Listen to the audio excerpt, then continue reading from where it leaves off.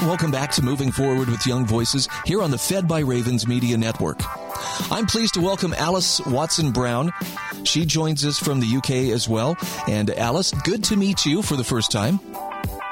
Lovely to meet you. Thank you for having me on. As a Young Voices contributor, obviously, you have made the cut. You're part of an elite group of people talking about some really applicable things. But tell us just a little bit about yourself, about your background, who you are, and what makes you tick.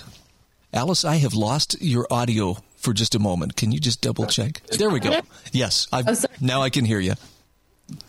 So I grew up in London and also in the country. So I have a sort of good balance of appreciation between, urbanization and, caring for nature. But what makes me tick, meeting people who are logical and rational, who've done their research and are actually passionate with integrity. They don't pretend things. They're just, no matter what really they believe, as long as they're passionate and they don't pretend to be something that they're not, then I like them.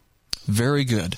Well, let's dive in. The theme today, we're talking about reducing tobacco harm. We've been talking especially about this strange war at every level, the World Health Organization right on down to national levels and even at the state level here in the United States. I see this war against vaping and e-cigarettes.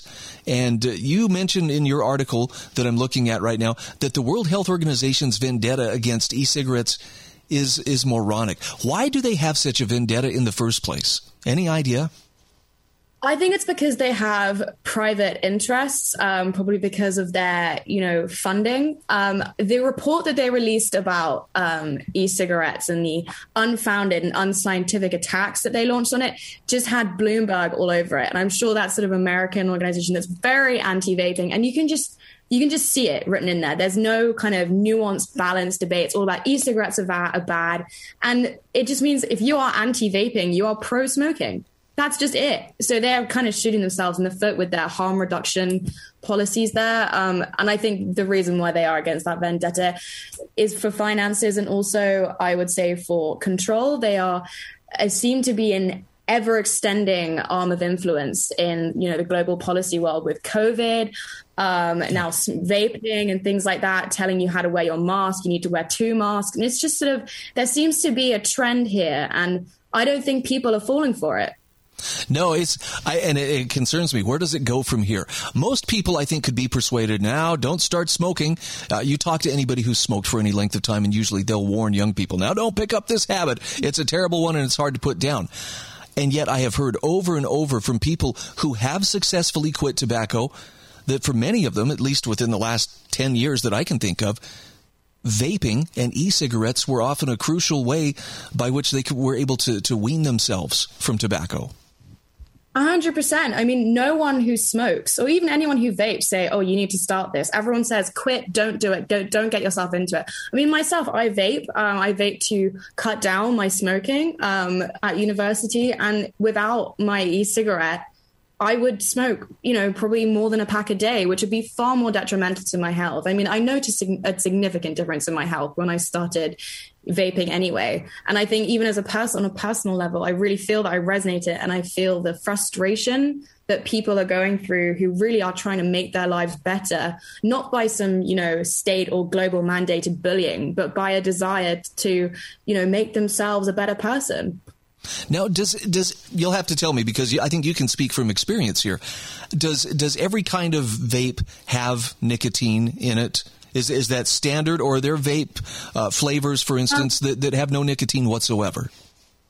Yes, well, so it's sort of a bit of a complicated. I don't want to sound like too much of a geek on this. Tobacco mimic vapes will have nicotine in them. You can get CBD vapes. You can even get melatonin vapes, which people use to help them sleep, which is quite an interesting find. But the nicotine liquid that you put in your vape, which you then inhale, can vary on the levels of nicotine. So in the UK, the maximum nicotine concentration is 20 mg, and I think the lowest is about 6. So when you start vaping, you can start on the highest and then taper yourself down to the lowest. So you're really not ingesting much nicotine at all. And maybe I'm going to ask this another way. Are there vape flavors available that have no nicotine whatsoever? Are there people who just vape because this tastes good and it feels good to vape? Or is not it? That I'm aware of. Okay. Not that are popular. I mean, there were these there are these things called shisha pens, which is pretty much just water vapor that you vape. But they won't, as far as I know, they have no nicotine or addictive substances in. I think it's mainly what 13-year-olds try and use to look cool on social media. But as far as I know, I mean, I have a lot of friends who vape as well. I think it's sort of the culture at the university I'm at. No one vapes without nicotine. Okay. There are no flavors that I'm aware of with no nicotine. Now, you point out in your article that, vaping is 95% safer than smoking. That doesn't make it totally safe, but that's a very significant difference.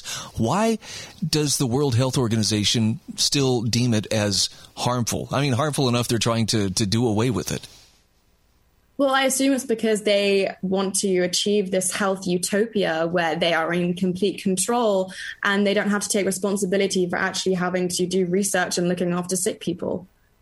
Interesting. And I think, I assume it's more than, I agree that vaping is not good for you. We all know that putting toxic chemicals into your body is not good for you, but you cannot just drive all the bad things out of life and expect people to just live. That's not how life works. It's not how humans work. No. And again, you have to wonder, where does this lead? Because I'm thinking, there are some eating habits. I have eating habits that I know are not particularly healthy. I don't want the World Health Organization swooping in to save me from myself and the fact that I might enjoy a cheeseburger.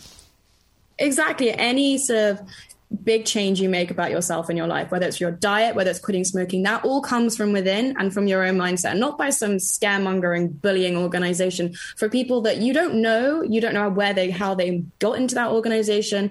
The WHO is really not transparent at all. And I think through this it's just a nanny state trend. And it's dangerous. And you say you're wondering about where it's going. And I mean, obviously, the World Health Organization doesn't have the power to create and implement policy, but most sort of national or local governments, when they are, looking for health policies, they will turn to the World Health Organization and look at their regulations and go, yes. And I think it just undoes so many of the good pro-vaping, anti-smoking laws that are in many countries in Europe, and also undoes a lot of the work of the organizations which really are out there to help people quit smoking, such as Back Vaping, BeatSmoking.com. They are trying to go around European cities at the moment and mandate local governments to really sort of put proper vaping mandates in order so people can quit. And they estimate that if politicians get the vaping policies right, they can save around 19 million lives, which is huge. And the World Health Organization is just tearing down the efforts of these people. Interesting. I love in your article how you point out the World Health Organization, their main focus, at least for most people, would think of them as, well, aren't they supposed to be dealing with contagious disease? Which we've seen a lot with COVID. But it looks like some mission creep has occurred and they're branching out into other areas where they may not really be needed. As I said, they're trying to present themselves as though they are not a soft power. And I don't think they really are a soft power anymore. And it's ever extending and we're never going to end. And they're not checked. There are no checks and balances against these people, especially with COVID and following the science narrative. If you hear a scientific fact, and saying that in inverted commas, you believe it and you go, oh, God, you like some people are.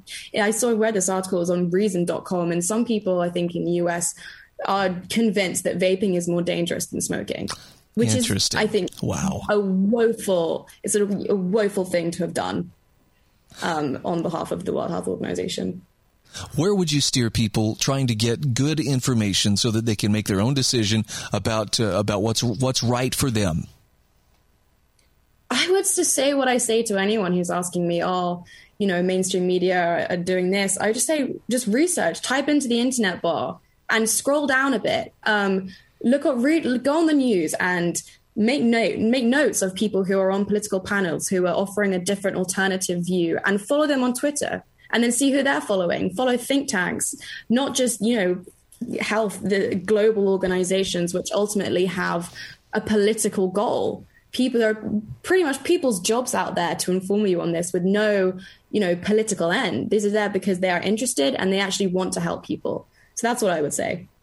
All right. Alice Watson-Brown, thank you so much for joining us today on Moving Forward with Young Voices. I hope we talk again soon. Thank you for having me.